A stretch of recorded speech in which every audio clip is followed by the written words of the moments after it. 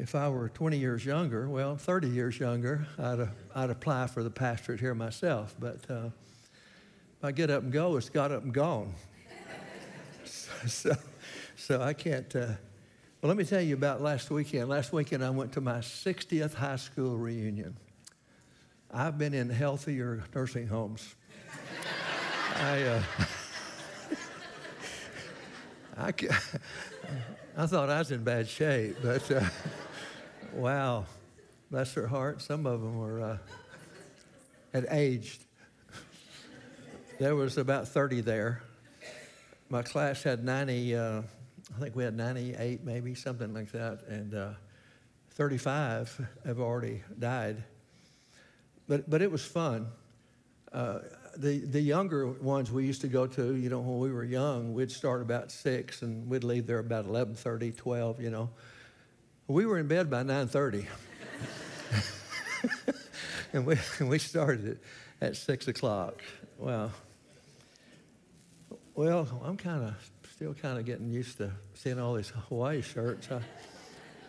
When I preached in Hawaii, I preached in the Lahaina Baptist Church, and the walls were lattice work.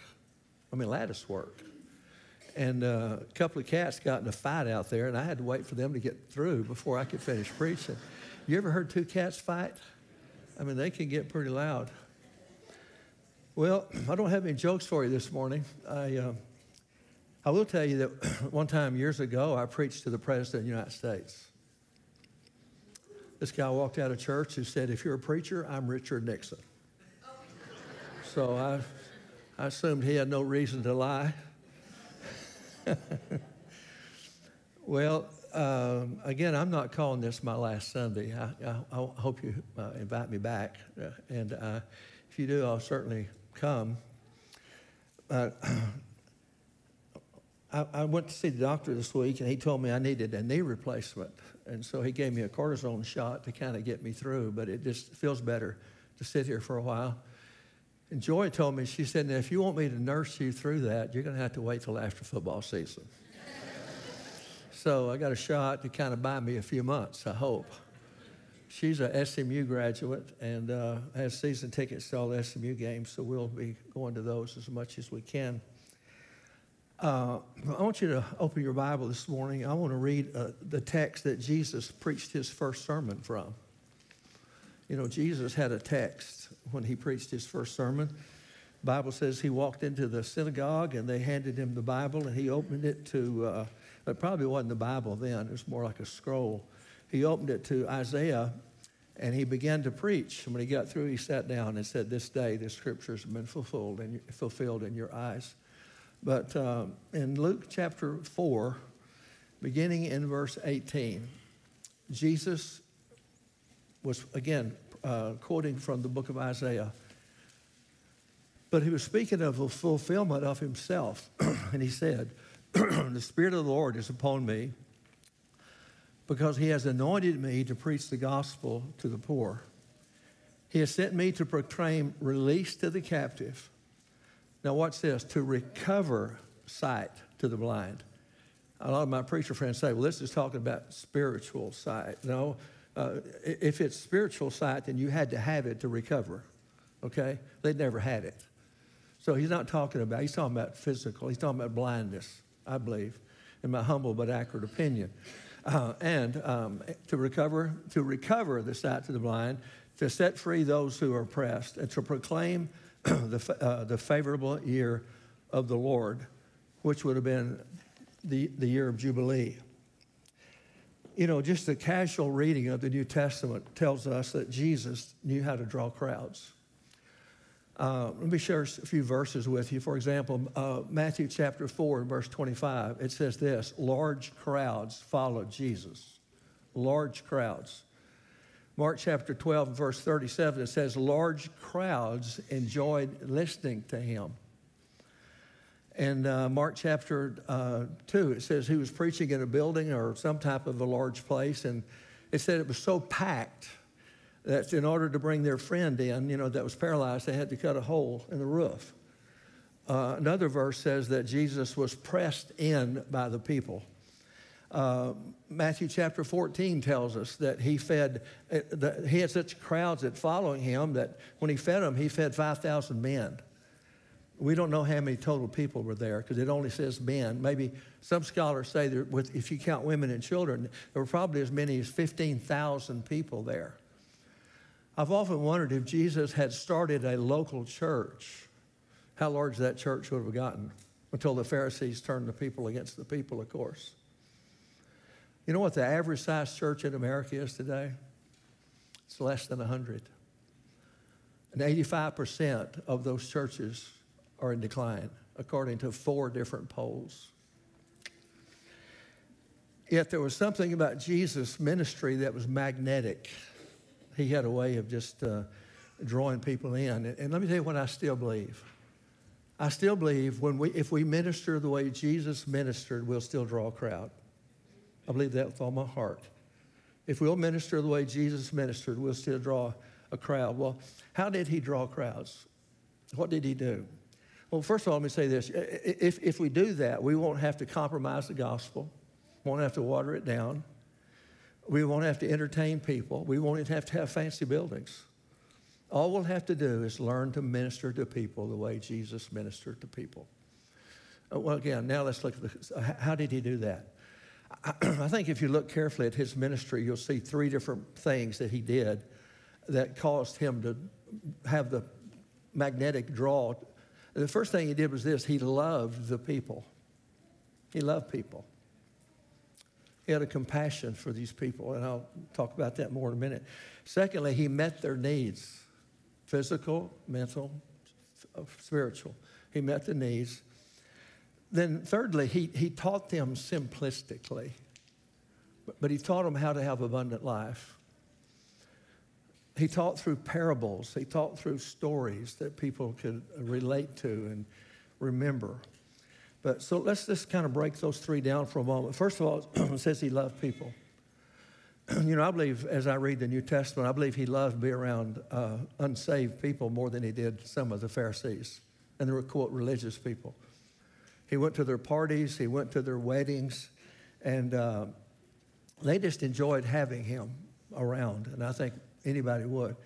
Listen to what the Scripture says about him in Luke chapter 7 and verse 34. It says, Jesus was a friend to sinners. A friend to sinners. In Luke 15 and verse 2, it says that this man receives sinners and eats with them. I wonder how many people that know us would say we're a friend of sinners. I wonder how many people that know this church would say, you know what, Oak Grove Baptist Church is a friend of sinners. You can come there, and they will befriend you. They'll love you. You know, the command to love is the command that's given more than any other command in the Bible. Over 55 times in the Bible, it says that we are to love. I hear churches say from time to time, we're a loving church. What does that mean? Does that mean they love each other? Does that mean they love the people they feel comfortable with? Or does that mean that they love sinners? Jesus loves sinners. Do they feel comfortable? Do unchurched people feel comfortable when they come to our churches? They felt comfortable around Jesus. Again, he attracted them. I'll tell a story about Joy's son graduated from SMU and moved to Indianapolis. Of course, he was young and right out of college and didn't know anybody. And so Joy said to him, well, son, go find a good church. And when you find a good church, you'll meet some people and then you'll make some friends. So he went to church. So that night, of course, she called him and said, well, how did it go this morning? And he said, well, you know, I did go to church. Well, how was it? Not one person in the church spoke to me. Not one person in the church spoke to me. I can't go into the full story because it'd take too long, but years ago when I was in Oklahoma, we remodeled our auditorium, and we had to be out for 7 Sundays. And so I went next door to the church that was, you know, I won't not say what denomination it is because it doesn't matter, but it was a denominational church, and we were an alley apart. So I went over there and I talked to the pastor. I said, look, we're going to have to be out of our auditorium for 7 Sundays. Is there any way that you guys don't have church Sunday school till 9:30? Could we come over here, say, at 8 and have a worship service, and then we could go back to Sunday school? He said, no, let's don't do that. And my first reaction was disappointment. He said, let's show the community not only can we share a building, but we share the same God. He said, let's worship together for 7 Sundays. I thought, oh, that'd be great. How are we going to do that? And he said, well, let's do this. He said, the day you preach, we'll have a Baptist choir, and we'll do a Baptist order of worship. And the day that I preach, vice versa. You know, the day he preaches, we'll have the Baptist. And the day I preach, we'll have I won't say the denomination because it's a wonderful denomination. But so we agreed to do that. So for 7 Sundays, we worshiped together, and it was wonderful. His building was large, but his congregation was small. And so but here's what he did. I told him, I said, now look, I don't know how you do an invitation, but when we give an invitation, we expect people to make decisions. We expect people to get saved. We expect people to join our church. And so I said, so on the day that you preach, will you give an invitation for people to respond? And he did. He called me down to the front. And he said, I want Barry to stand here by me because he expects people to join his church. But now listen to what he said. He said, we have all the dead timber. We have all the dead timber on our church rolls that we need right now. And I could just see his congregation just said, oh, no. But he meant it. He meant it. You see, there's some churches that really don't welcome people. They say they do. I have a friend in Waco that's told me on different occasions, he said, God's told me I'll never pastor a big church. Well, that's, in my opinion, that's not the reason. The reason is he's not willing to do the work. Anything that's alive is going to grow. You can't keep it from growing if it's alive. But he's not willing to do the work to have a large church, so he's content to have a small church. And, I want to see a church grow. I think a church should grow if it's alive. Some churches say, well, we don't have a lot of quantity in our building, but we have quality. Baloney. Let me tell you something about quality. That's God's business. Quantity is our business. We're to go out and reach as many people as we can and leave the quality business to him. I told you this one time, but when I was in a church in Oklahoma, we baptized 250 people the first 3 years I was there. And so consequently, the church grew. And these 2 men came in my office one day and just flat told me outright, we don't want these people that have come into our church. They're not like us. Well, my answer to that was, well, hallelujah. They're not like you. There's a religious spirit that can get on people, and it's not good. But anyway, other churches say, well, we're Bible-believing church. A lot of Bible-believing churches are dying. There's an old saying and it goes like this: people don't care what we believe until they believe that we care. When they believe that we care about them, then they'll care what we believe. And loving people, and especially loving lost people, that doesn't start in church. It starts right in here. When we go before the Lord and say, Lord, please burden me with the things that burden you. Lord, give me a burden for the things that burden you. You know what burdens God? Lost people burden God. The Bible says it's not his will that any should perish, but all should be called to repentance. The Bible says God takes no delight in the death of the wicked. And he wants to love them, and he wants to love them through us so desperately. I understand that penicillin was discovered accidentally. Is that right, Doc? Joe, is that right? Do you remember? I don't think he heard me. But anyway, I've always read that penicillin was kind of discovered accidentally. Well, what if we had cancer and we accidentally discovered a cure for cancer? But we kept that cure to ourselves. We weren't willing to share it with all the other many people that suffer and die from cancer. You know what that would be? That would be almost cruel. No, it would be cruel not to do that. Well, you know what we've done as Christians? We've discovered eternal life. We've discovered abundant life in Jesus Christ. And it would be so uncruel on our part not to share that with other people. Well, how do we do that? We do it in practical ways. We share our faith with people. We look for opportunities. We ask God for divine appointments to share our faith. When I eat in a restaurant, I always like to ask the waitress, we're getting ready to pray, or waiter, we're getting ready to pray. Is there something we can pray for you about? I like to give tracts, gospel tracts to people. And when I hand them to them, I always say something like this to them. I say, this little booklet right here has changed my life. And I'll make you a promise. If you'll read it carefully, it could be a life-changing experience for you. Tract ministry. Let me ask you a question. When somebody moves into your neighborhood, do you go see who they are? Do you go take them cookies? Do you go say, hey, welcome to the neighborhood? Are y'all new to the community? If you don't have a church home, we'd love to take you to our church. We'd love for you to be our guest. Do you ever do prayer walks through your neighborhood? I love to do prayer walks through my neighborhood. Now, I'll catch people out in the yard watering or something and walk up to them and say, hey, my name's Barry Camp, and I live down the street from here, and I'm just doing a prayer walk through our neighborhood. Is there anything I can pray with you about? You'd be surprised the response you get. Wow. Yeah, there's a plethora of things that... Those are how you do it. You just do it in practical ways. How do you do it at church? You look for new people.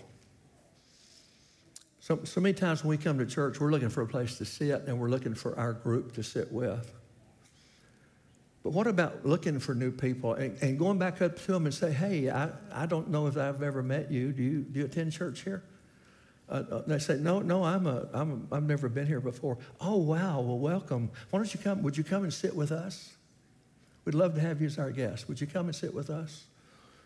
Walk them out to the car when church is over and tell them how much that you're glad they came. Now, listen, this has to be something from the heart. This is not some mechanical thing that we do. It has to come from our heart, and God will give us that. There's a saying that you never have a second chance to have a first impression, and I believe that's true. When people came to Highland, I wrote them a letter when they first came, and I said, it was kind of a form letter, but their names on it, and I always personally hand signed it and put a smiley face on it and wrote 2 or 3 sentences of personal things to them. And then when they came back, I wrote them a second letter, and I said, oh, you're a 2-timer now. You've been here twice or more. That makes you a 2-timer. And I hope your visits to our church means that you're interested in us, because we're certainly interested in you. And then I would follow those letters up with a phone call. I called every person that visited our church on Sunday morning. And one night, I called this guy. He was about my age, I guess, based on what I saw on his visitor card. I called him, and he answered the phone, and I said, this is Barry Camp, pastor of Highland Baptist Church, and I just wanted to call you and see how you're doing. He said, well, why are you calling me? I said, well, because you visited our church last Sunday morning, and I wanted to tell you personally, thank you for coming to our church. Gary, he was the guy you met at the restaurant a couple of weeks ago. Remember the couple that came up to our table? That's the guy, okay? So he said, just a minute.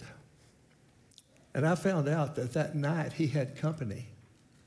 But because I had personally called him, he dismissed himself from the company, went back in the bedroom to talk to me. So we talked. The next Sunday, he was back in church. He came up after church with tears running down his face. He said, I was the prodigal son that you called Wednesday night. I haven't been to church in years. And you're the first person that's ever expressed interest in me. And needless to say, now you can't run him out of church. He's at church every week. Love needs to be expressed in practical ways. I really believe this, that way before a visitor ever joins, I say way before the preacher ever gets up to preach, they've already pretty well made a decision if they're coming back. And they've made it based on how we treat them. Did we speak to them? Okay. And one of the things, and we did that today, and we do it here regularly, and I think it's great. I used to tell our worship leader, always sing at least one hymn every Sunday that people recognize, feel comfortable with. Because we have a tendency to get in our churches and get our own little music going, and they come in and they don't know any of the songs, so they feel a little bit uncomfortable. So we ended it with a beautiful hymn today. And then don't make it too loud. I don't know what it is today about these younger churches, but they want to burst your eardrums. That's just, to me, it's just absolutely not necessary. But I'll tell you something, the world is filled with lonely people. And sometimes behind that smile, there's a hidden hurt. And a warm handshake, a pat on the back, an appropriate hug goes a very long way in making a person feel comfortable. I've always felt like as a pastor that my job was not to impress people, but to influence people. You can impress people from a distance, but you influence people by being around them. That's why from 1974 until 2011, I missed youth camp probably twice. And you know why I went to youth camp with those kids? Because I wanted them to know that I care about them. I wanted them to know that they were important to me. Because when they know that I care, and they know that I feel like they're important to me, they'll listen to me on Sunday morning. Is that right, kids? Okay, thank you. I'm glad you said yes, or you'd have made me look really bad. Oh, gosh. Fun. Again, all this is to be done from the heart. Now, let me say this. This is kind of a touchy area right here to a lot of churches, but I'm going to say this. At Highland, we tried to show acceptance without approval because we had gay people that visited our church. You'd be surprised how many gay students visit our church. Now, here's the difference between acceptance and approval. Jesus accepted people without approving of their lifestyle. He accepted this Samaritan woman, even though he didn't approve of her lifestyle.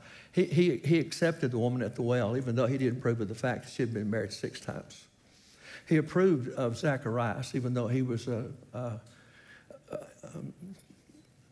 tax collector that cheated people out of their money. Not only did he accept people, but he publicly defended a woman that was caught in the very act of adultery. Publicly defended her. He could have embarrassed her. He said, I don't condemn you, but don't keep up this lifestyle. Here's the thing. We want people to come to church after they clean up. It doesn't work that way. Do you want gays to come to church? Well, they're not going to change until God changes their heart. But somehow or another, we want people to clean up before they come to church. That's not how Jesus welcomed people. He welcomed them just the way they were, but he loved them too much to leave them that way. So our policy was this. We will accept you, but not acceptance without necessarily approval. Again, unbelievers act like unbelievers, don't they? I remember my first little seminary church in Irving, Texas, and I had a group of teenagers that would sit way back in the back corner, and they'd keep their motorcycle helmet on during church. And then when I walked down the aisle in order to go back to the back to greet people when they left, they'd kick cigarette butts out in the aisle. Let me know they'd been back there smoking, and I didn't know it. You know what? I said, okay, I want you in church. I want you to hear the gospel. I didn't ask them to change their ways before we'd accept them in church. That didn't work that way. Jesus says, accept people. They're not going to change until they hear the gospel. So, number 2, I'm going to have to hurry. Y'all going to get through listening before I get through speaking, and that would be probably. He met their needs. Jesus met people's needs. He healed the sick. Let me ask you a question. Do we pray for the sick people? Is there a time in our service when we really ask sick people to come down here and kneel at this altar, and we're going to not pray for them. We're going to pray over them. We're going to anoint them with oil in the name of Jesus. We're going to pray over them. Because you know what? That's what Jesus told his disciples to do on 3 occasions. He said, go preach the gospel of the kingdom, heal the sick, and cast out demons. I believe there ought to be a time that we give sick people an opportunity to be prayed over. Okay? Not just for, but over. He cast out demons. Anybody here know how to cast out a demon except Ed sitting there? You know why you don't know? Because you've never been taught. You know why? Because Baptist preachers have a tendency to not preach on spiritual gifts, which Paul said don't be ignorant of, and they have a tendency not to preach on demonic activity. Let me tell you something. These people that are walking into schools and looking these precious young people in the face and then blowing their heads off, that is not mental illness. That is demonic possession. And God's given the church the authority over those demons in the name of Jesus. So, and he reminds us over and over, we wrestle not against flesh and blood. That's not our enemy. The weapons of our warfare are not physical, they're spiritual. To pulling down these strongholds, casting down these vain imaginations. So these are just things that Jesus told us to do, okay? You know, the greatest advertisement for your church is a changed life. It really is. Your church will never grow beyond your ability to change lives and meet needs. I believe that.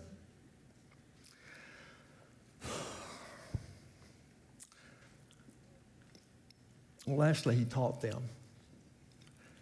He taught them by parables. He taught them by stories.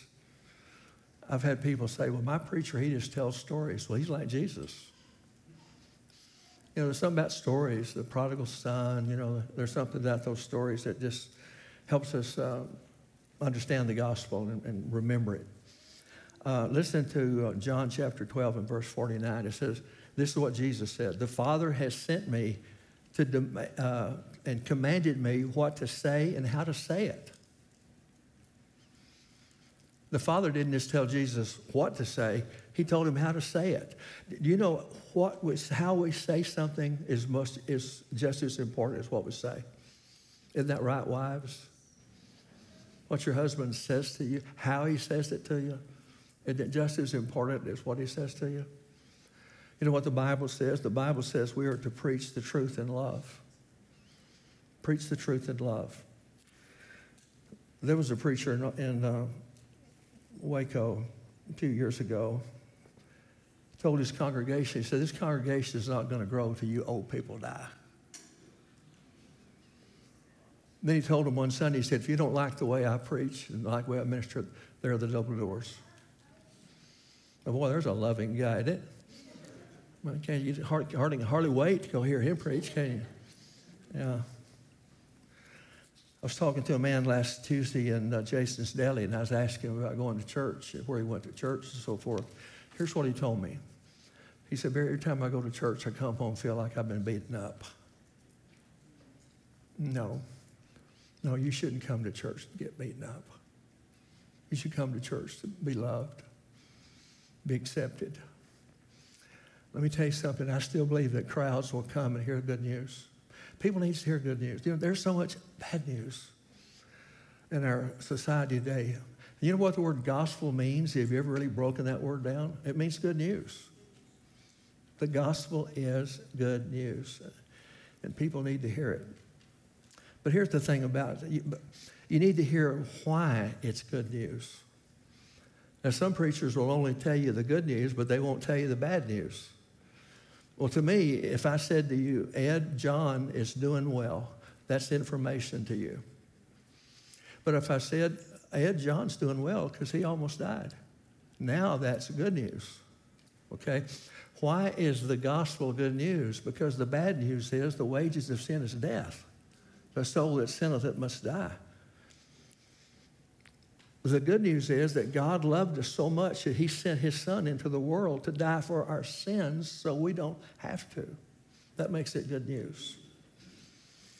Again, listen to what Jesus said a moment ago. He said he's come to do three things. He said, I came to proclaim the gospel to the poor.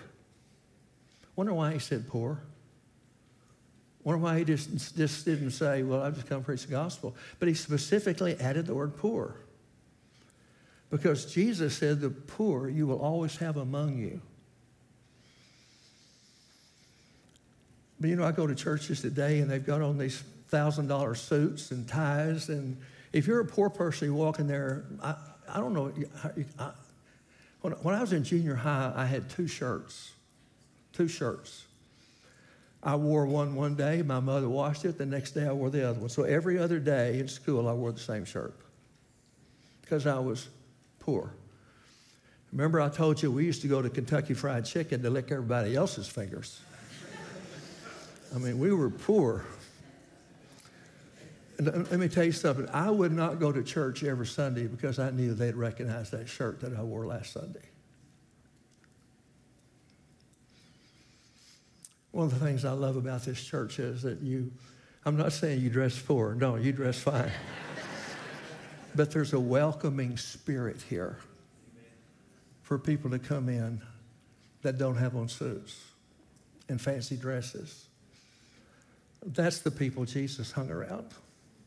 He hung around poor people, and he loved poor people. He wanted them to be welcome there.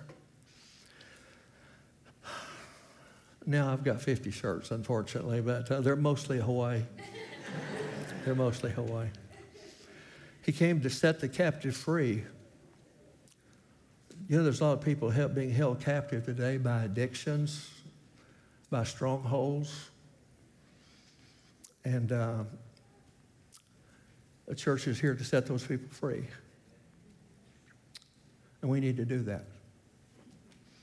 People ought to be able to come to church. I remember one time in Oklahoma, I was in the building by myself, and this young man came in, and he said, "Are you the pastor?" And I said, "Yes." And he said, "Well, I need to talk to you for a few minutes." And so we started talking, and it became very obvious to me that he was demonic. Well-dressed. I mean, he was a nice-looking young guy.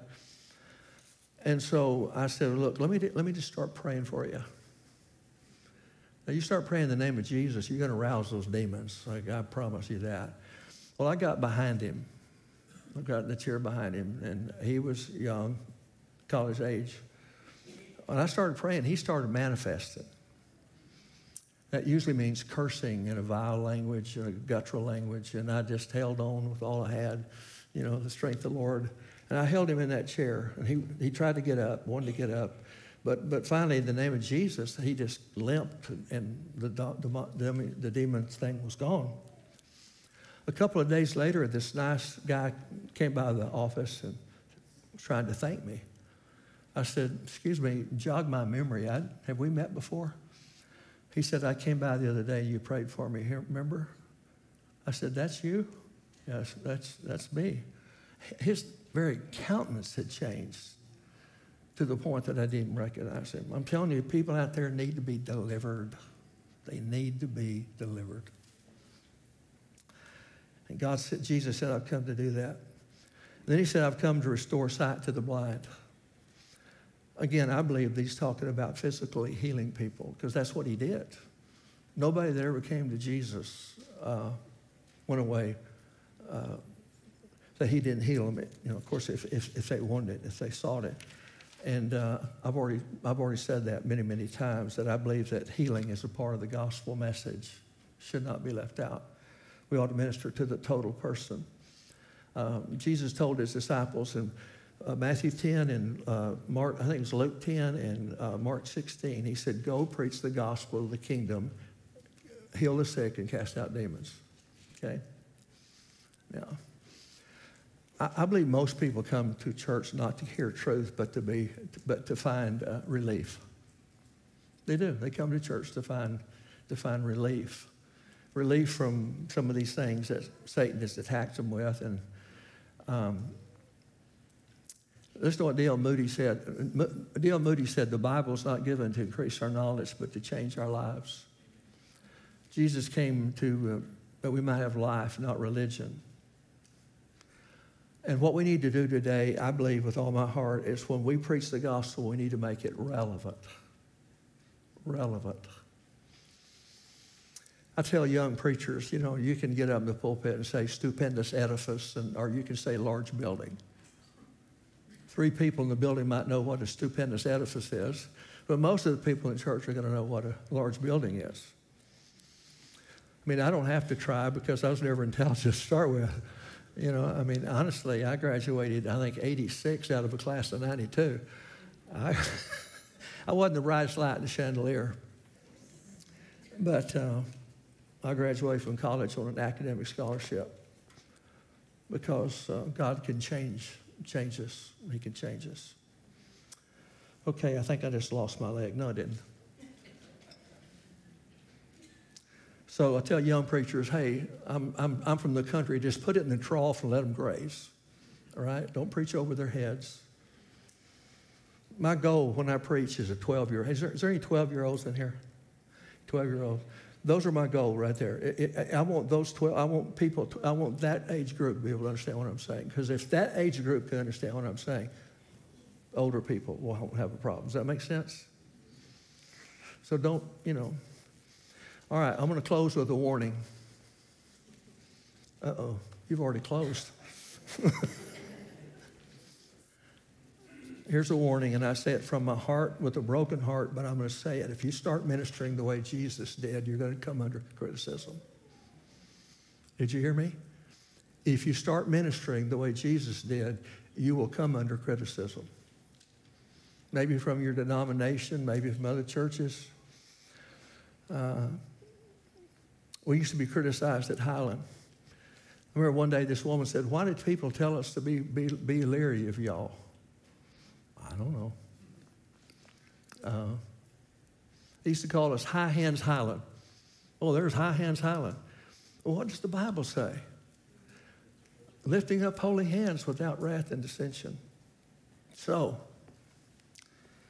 are you willing to be criticized for Jesus' sake? One of the greatest reasons churches are held back is because of the fear of man. And if you're more concerned about what people down the street think about you than what God thinks about you, you'll hold back. But if you say, you know what, we want to minister the way Jesus did. And we're going to preach the gospel of the kingdom. We're going to pray for the sick. We're going to offer deliverance to people. Great. But be ready for the criticism. Jesus knew how to draw crowds. And I'll tell you again, and then I'm done. If you will minister the way Jesus ministered, you'll draw a crowd. People are hungry for reality. They're hungry for the gospel. They're hungry for the relevance of the gospel. Amen, young people. I sure enjoyed y'all being here on Sunday mornings. Wow, it's been neat. It's been really neat. Y'all good group. Okay, you can invite me back? Are y'all young who are going to invite me back? Okay, you invite me back and I'll be back. All right, love you. Let's stand.